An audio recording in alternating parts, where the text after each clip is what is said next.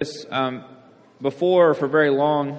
We do let the kids stand for the first couple songs. We want them to see that they're a part of our church family, to ask those questions as they grow up as to why we're singing, who we're singing to, what do words mean.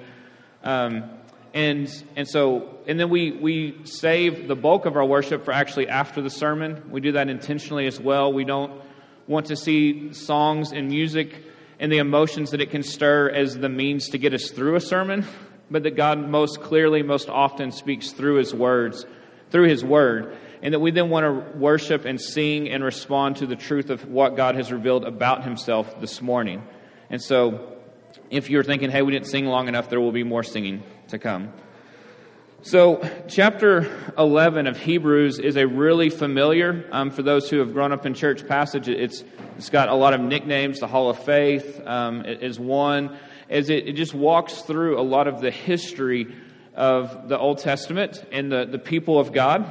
And remember, Hebrews is a book, a letter that was written to a church that had a Jewish background. So it's Jewish background believers who are now Christians, right? And they're struggling with the fact that Christianity is illegal, that things are difficult, that they're being pressured, that they're being persecuted.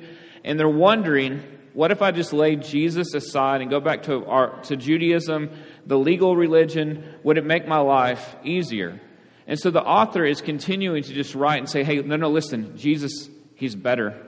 He's better. He is more sufficient. He will satisfy. He will take care of you.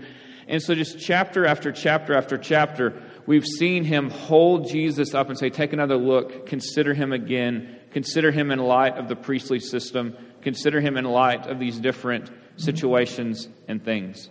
And so it's important. It's one of the reasons that we take books and just preach through them verse by verse, chapter by chapter, week after week, is because we want to see the connections. In chapter 11, as famous as it is, chapter 10 really isn't as much. And yet it's going to be hard for us to understand chapter 11 without having been in chapter 10 over the last couple weeks, seeing those necessary connections. And so let's pick up chapter 11, beginning in verse 1. Now faith is the assurance of things hoped for, the conviction of things not seen. For by it the people of old received their commendation. By faith we understand that the universe was created by the Word of God, so that what is seen was not made out of things that are visible. By faith Abel offered to God a more acceptable sacrifice than Cain, through which he was commended as righteous, God commending him by accepting his gifts. And through his faith, though he died, he still speaks. By faith Enoch was taken up so that he should not see death, and he was not found because God had taken him. Now before he was taken, he was commended as having pleased God. And without faith it is impossible to please Him. For whoever would draw near to God must believe that He exists, and that He rewards those who seek Him. By faith Noah, being warned by God concerning events as yet unseen, in reverent fear constructed an ark for the saving of his household. By this he condemned the world and became an heir of the righteousness that comes by faith. By faith Abraham obeyed when he was called to go out to a place that he was to receive as an inheritance. And he went out, not knowing where he was going. And by faith he went to live in the land of promise, as in a foreign land, living in tents with Isaac and Jacob, heirs with him of the same promise. For he was looking forward to the city that has foundations, whose designer and builder is God. By faith Sarah herself received power to conceive, even when she was past the age, since she considered him faithful who had promised. Therefore from one man, in him as good as dead, were born descendants, as many as the stars of heaven, and as many as the innumerable grains of sand by the seashore. And these all died in faith, not having received the things promised, but having seen them and greeted them from afar, and having acknowledged that they were strangers and exiles on the earth. For people who speak thus make it clear that they are seeking a homeland. If they had been thinking of that land from which they had gone out, they would have had an opportunity to return. But as it is, they desire a better country, that is, a heavenly one. Therefore God is not ashamed to be called their God, for He has prepared for them a city. That's where we're going to stop this morning.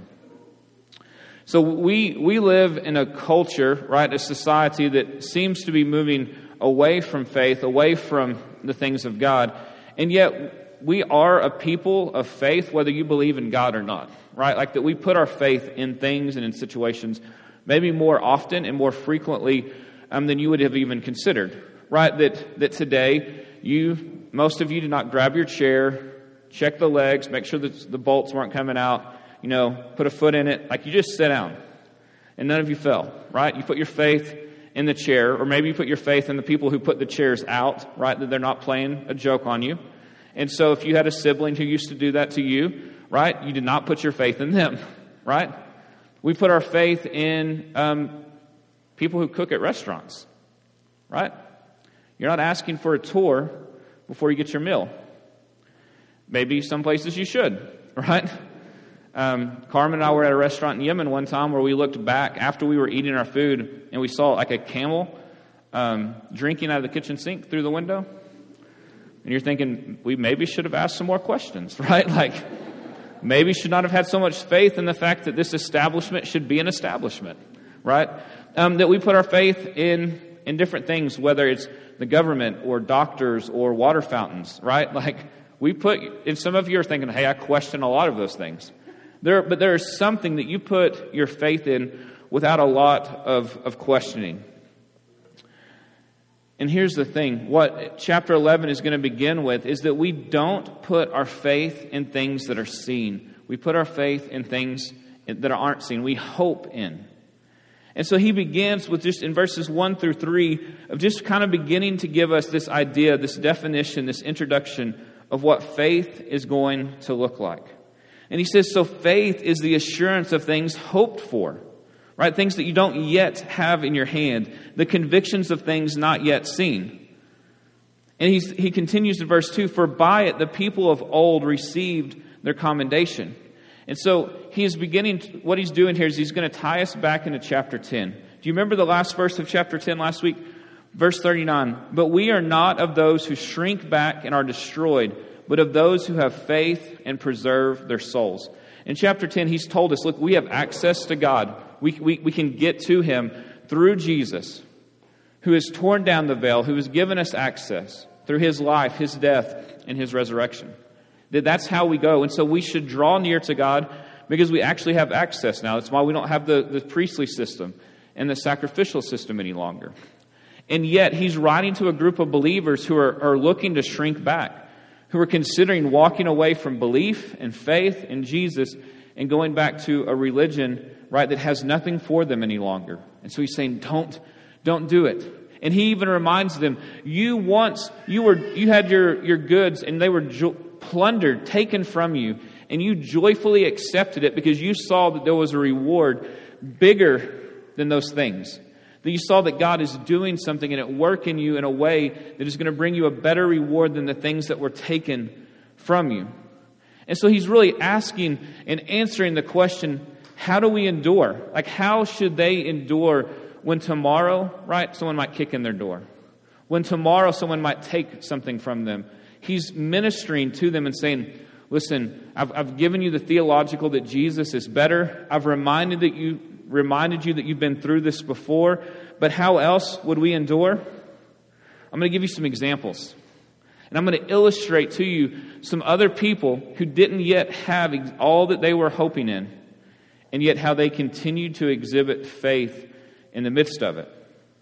Because think about this, we don't like to be alone. And so whatever circumstances you have in your life, more often than not, you are looking for someone who has had a similar circumstance because you don't want to feel alone. You want someone to lean on. You want someone to follow. You want someone who understands. Right? So I can't tell you how many times in marriage counseling, a couple will ask, have you ever seen a marriage as bad as ours? And they're not like boasting, right? They're not saying like, yeah, like it's bad, right? What they're saying is, can we come back from this? Have you seen another one that has looked like this that we can come back from? Right? They're looking for hope. They're looking for encouragement. Right? If you've had a health scare or a prognosis that was scary, right, you're immediately looking, who else has had this?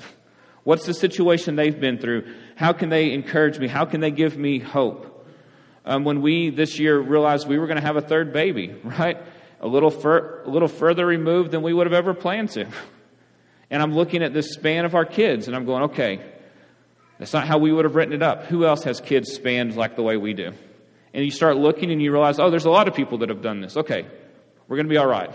Right? But you're looking for commonality. You're looking to not be alone. And so he mentions, and he's going to begin to encourage and to exhort them with some examples of people who endured and why faith played a role in their ability to endure. And if the people that he is writing this letter to are going to endure, that they're going to need similar faith. And so verse 3, he mentions the universe, that God created it, like he spoke it out of nothing, and he brought it into existence. And then all of the examples he's going to give us that we're going to look at this morning are going to come from Genesis. Genesis chapter 4, 5, 6 through 9, 12, and 18. And so he continues in verse 4. The first example, these are in chronological order.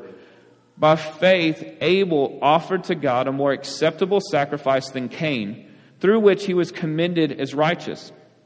And so the story that he's going to give us here of those who did not shrink back is Adam and Eve's sons, Cain and Abel. And that both of them they brought a sacrifice to the Lord.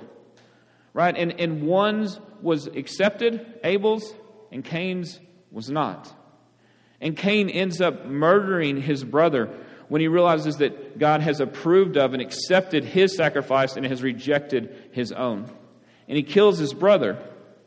And he says, look, through his faith, though he died in verse 4, he still speaks.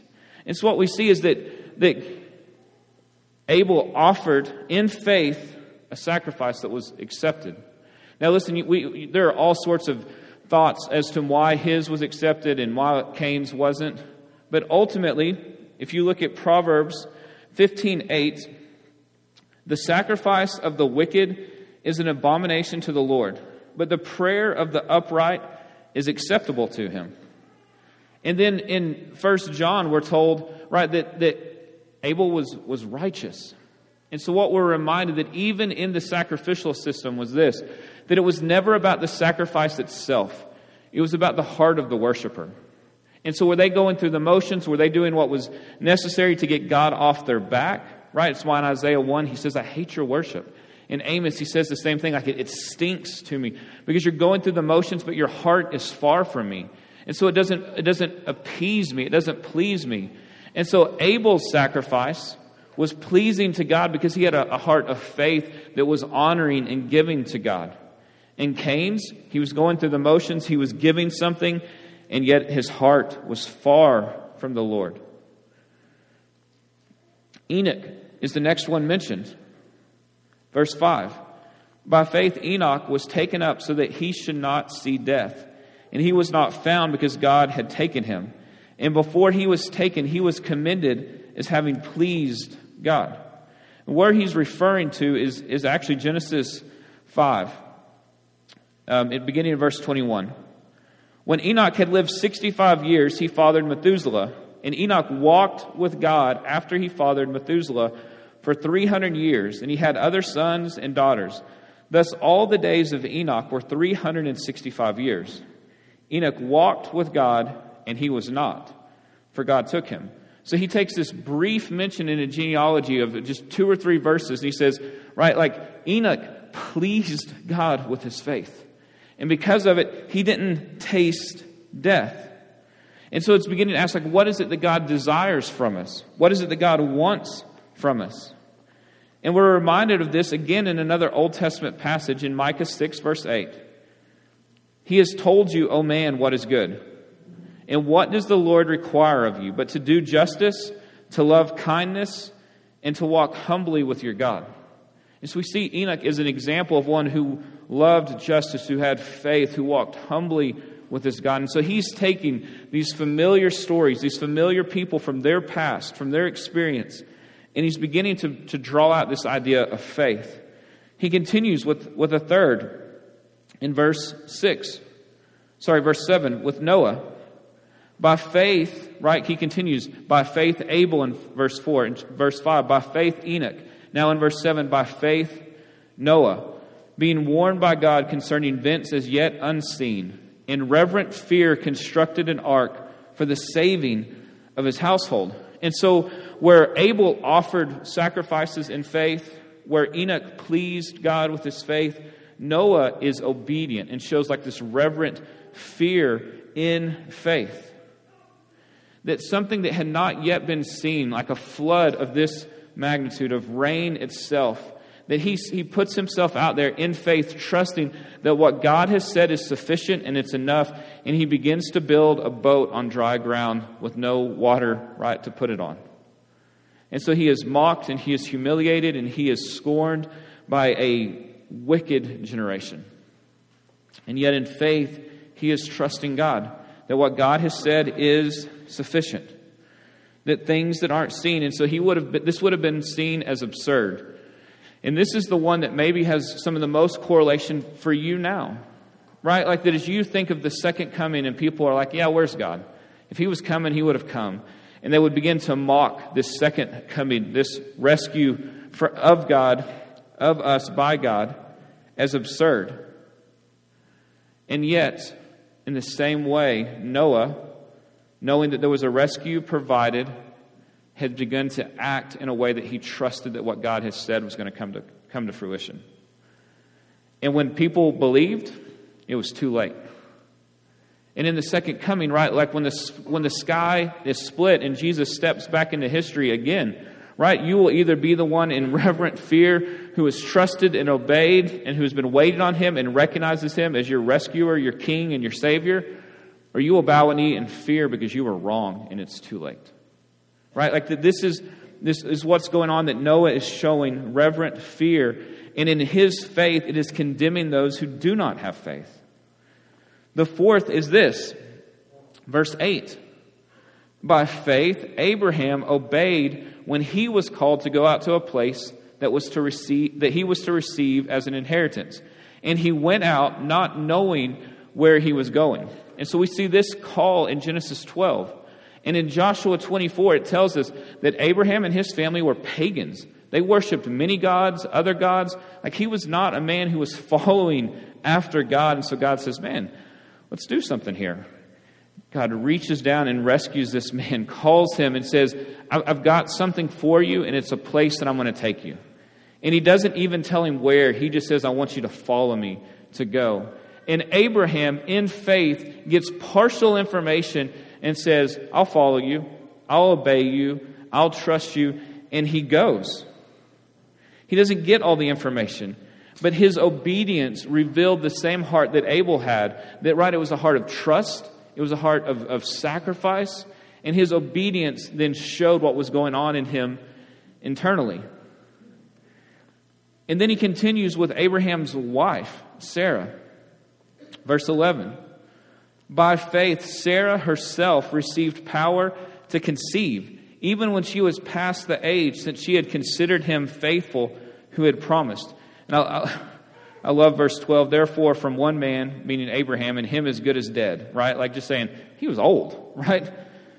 This 90 and this 100-year-old, right? That God gives them a child, which is where the nation of Israel will come from.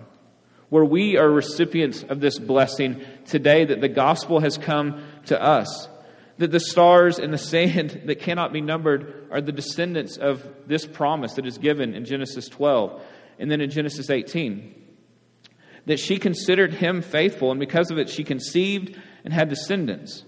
Now listen, if you're familiar with your Old Testament stories, you know, especially for these last three, because with Abel, his life and his story is short. For Enoch, we get like 2 or 3 verses.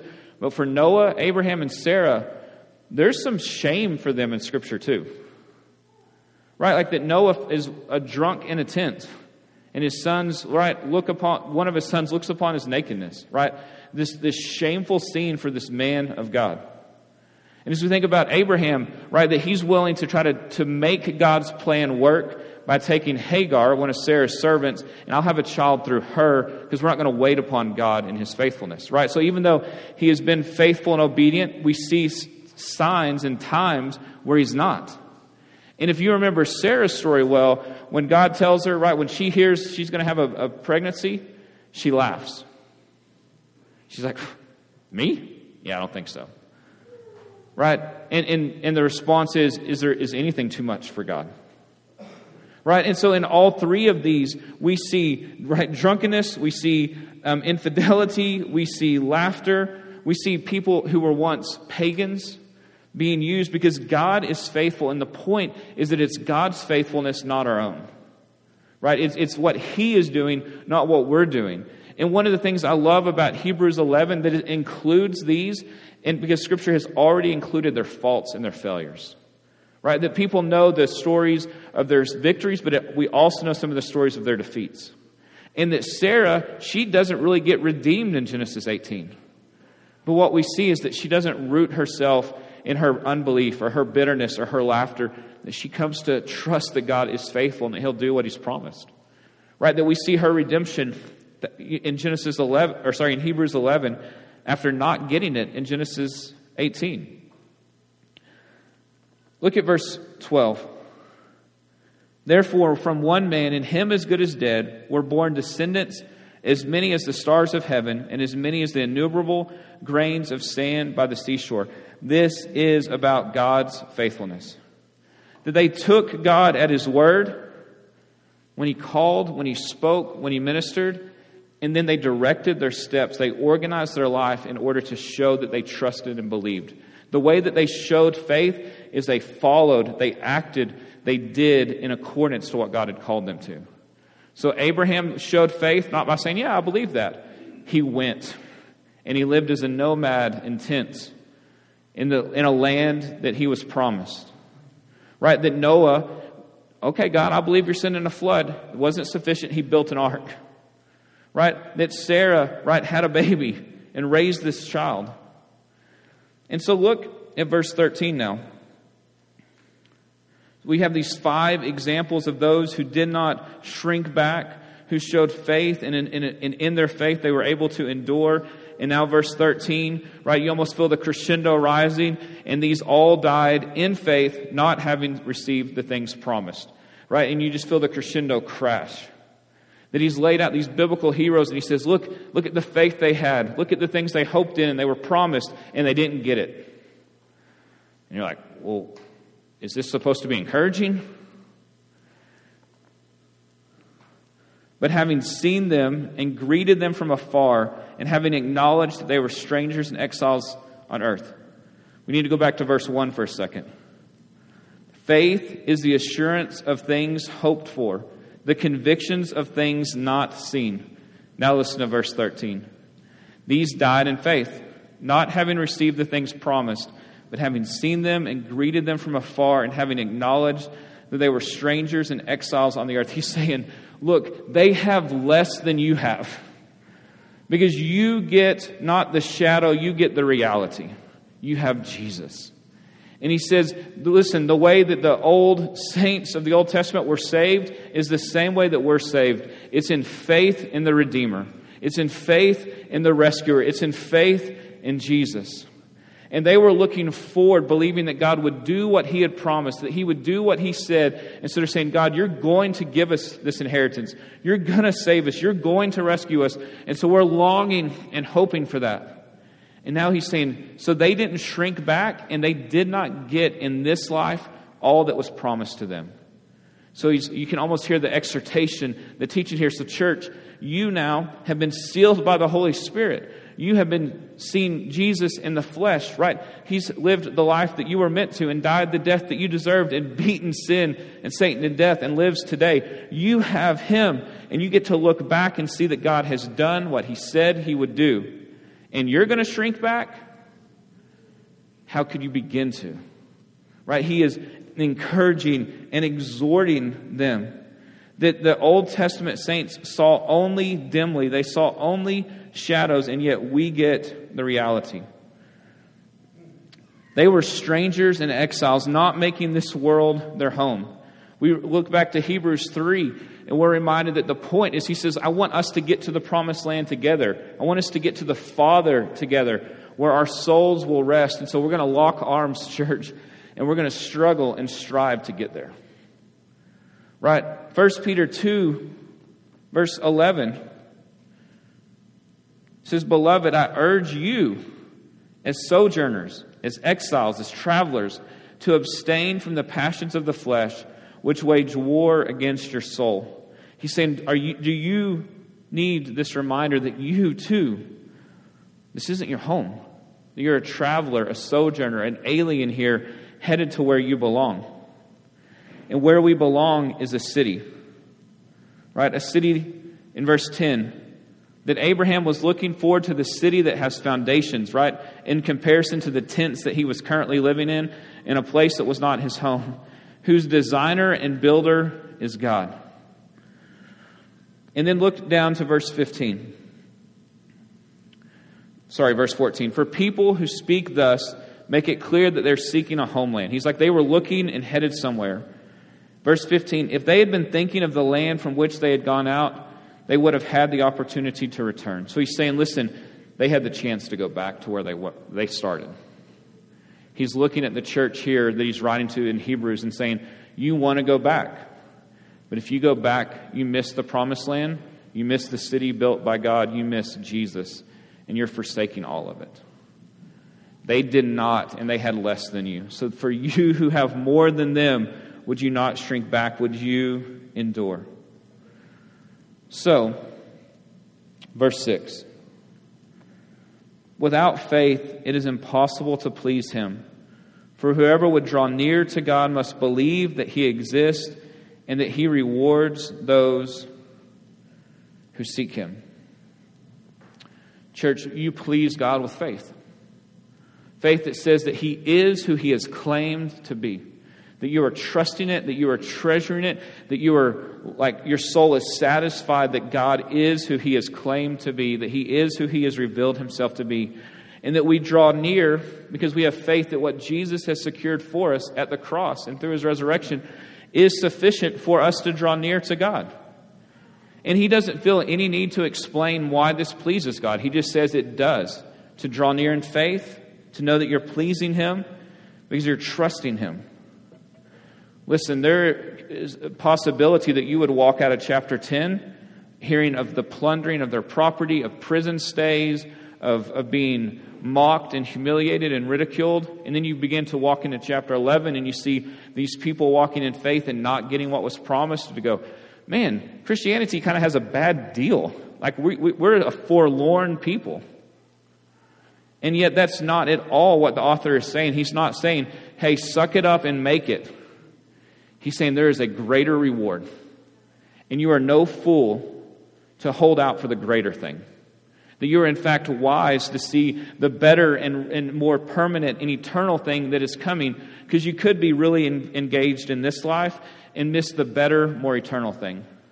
Or you can put your eyes on that and see what they saw. Right? And so the idea here is this. You might look crazy in this life. Noah looked crazy, having heard from God and building an ark when it had never rained. Abraham would have looked crazy to have left his gods behind to follow out into a land that he didn't actually know where he was going, to trust God. Right? They looked crazy. And so you may sit at a holiday table, a Christmas table this year, and your family or your friends may think you're crazy for some of the decisions that you're making in your life. Because they don't see what you see. They don't know what you know. And it may be it's because they don't know Jesus. Or it may be that like the parable of the four soils in Mark 4, that they have had their trust and belief in Jesus choked out by riches and by cares and concerns of the world. And so Jesus isn't at the forefront anymore. It's like, yeah, Jesus. But really, look at what we're doing. Look at what we're accumulating. Look at what we have. Church, do you look at someone who's crazy, who picks up their life and just moves overseas to say, I'm going to go to a hard place and tell people about Jesus? Right? I'm going to not take the better paying job because it's going to take more time away from ministry and my family and those that I'm pursuing. And this is enough. This is sufficient, right? When most of the world is saying, get as much as you can, take more, have more, get more. That's God's blessing. And we're saying, no, I'm going to make the decision that lets me be more present. right? And that's not that that's always the situation, right? But would you look at someone and say, you're crazy for not doing that? Right? Would we be a people that have our eyes fixed to Jesus? That as we hear Him lead and guide and call, that we would make decisions that's not as concerned with what the world says. It's not as concerned with where the culture is flowing. That would allow people to mock us or humiliate us or to say we're fools because we have our eyes on a treasure that far surpasses anything this world can offer. Right? That is the faith that we're being called to. And so we take jobs in dangerous places and we allow our fortunes to be plundered joyfully because this wasn't our hope, our peace, our reward anyway. But Jesus is. And so this life is not about your comfort. It is not about ease.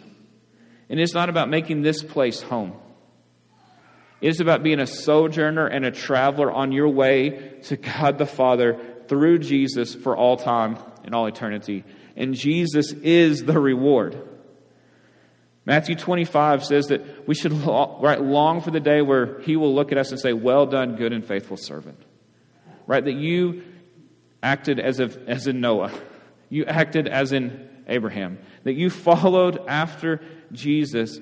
That your life revealed the trust and the treasure in your heart via obedience. That we don't return to the things that we had before. That we trust Him and that we treasure Him. If you want a quick definition of faith, that's it. It's like this, you're trusting and treasuring that Jesus is sufficient. And so that we live then as exiles with our hope in the future. Because, church, a warning for all of us is there is no drifting and no coasting in faith that pleases God. We don't just get on a tube and make it there, floating. There is diligent energy expended, time put forth to strive, to cling, to walk. Now listen, those things do not save you. But in our salvation, in the fact that Jesus has rescued us by His faithfulness and not ours, that we then walk in the good works that we've been created for. Right? Pursuing Him, showing that we're trusting Him. Look at even just a few of the things in chapter 11 so far in the first 16 verses. In verse 3, faith sees the fingerprints of God in creation, where others can miss it and be blind to it. Right? In verse 4, faith offers acceptable worship. Right? Not arrogant or stinking worship. In verse 5, faith pleases God. In verse 7, faith heeds the warning of God and then obeys accordingly. In verse 8, faith obeys whether they have all the information or not. In verse 13, faith shows trust and hope. And in verse 16, faith longs for the day where we will be with Jesus for all time and we will see and we will have and we will hold. Listen, Jesus is faithful. And at the right time, He stepped into human history to rescue us. And at the right time, He will step back into human history one final time to redeem, to bring the new heavens and the new earth. And we have the Holy Spirit, who's a down payment, a seal of the promises of God. They are true and that they are sufficient. And we can look back on the cross and on His resurrection and say He has done what He said He would do. He will continue to be faithful to do what He has said He would do. Can you see that? Right? Like, can you see and trust these things that those around you might not be able to see and trust? Would we end with these two thoughts? Would we fix our eyes upon Him, of who He has revealed Himself to be, who He has said that He is, what His character is like, what He has done in the past as a down payment is what He will do in the future? Would we fix our eyes upon Him so that we can trust and treasure and have faith in Him? And second, would we pray for things that only He can do? Because Sarah received something that she couldn't do. Are we praying like that for one another? Are we praying for God to work and to move and to intervene in a way that He would receive the glory? Because I can't take credit. I'm a 90-year-old pregnant person, right? So are we willing to pray for marriages that right now seem irreparable? That God would redeem and restore and renew? Are we willing to pray for conversions of those who right now would spit in the face of Jesus, who war against Him, who have angst against Him, who have hate against Him, to know that once we were too, even if we weren't that angry, that we were all once the enemies of God, except by the cross we aren't any longer by His grace? Would we ask God to reconcile relationships that seem too far gone in family and in friends, in former friends? Are we asking God to break sin patterns and addiction that seem like it's got a grip that will not be removed? Are we asking God to do the things by faith that we see that He is able and willing to do? Trusting that as we draw near, that He is pleased by that, to reveal Himself. So, would we fix our eyes upon the author and the perfecter and the finisher of our faith? And would we ask Him to continue to do the things that He has done for the good of others and for His glory? The band is going to come back up at this point. We're going to enter a time of worship. If you need to repent of a lack of faith, there'll be some folks in the back of the room that you can talk to. If you need to grab someone around you to pray with you, that's fine. If you want to stand, you stand. If you want to sit, you sit. If you need someone just to pray of that prayer that we see in the Gospels of, I believe, but help my unbelief. Let someone pray that for you. Right? If you see Jesus, would you thank Him this morning that you have eyes to see that He has given you? And if you don't, would you ask Him to give them to you? That we would live a life that looks foolish in this world because we're living for the wiser thing. Let's pray. Jesus, you are far better, far more faithful, and far more beautiful than we can imagine. God, we want to please you, and you tell us here that we can please you with faith and trusting and treasuring you. So, Father, for the things that are blocking that are locking us up, God, would you move them out of the way? Father, would we be diligent to keep our eyes affixed to you, our attention on you, that we wouldn't be okay with coasting or drifting that is ultimately leading us further from you? Father, would we be a family, a church here like the church in Hebrews that is persevering, that is not shrinking back, that is pursuing you and going to endure until the day we're home with you? Would you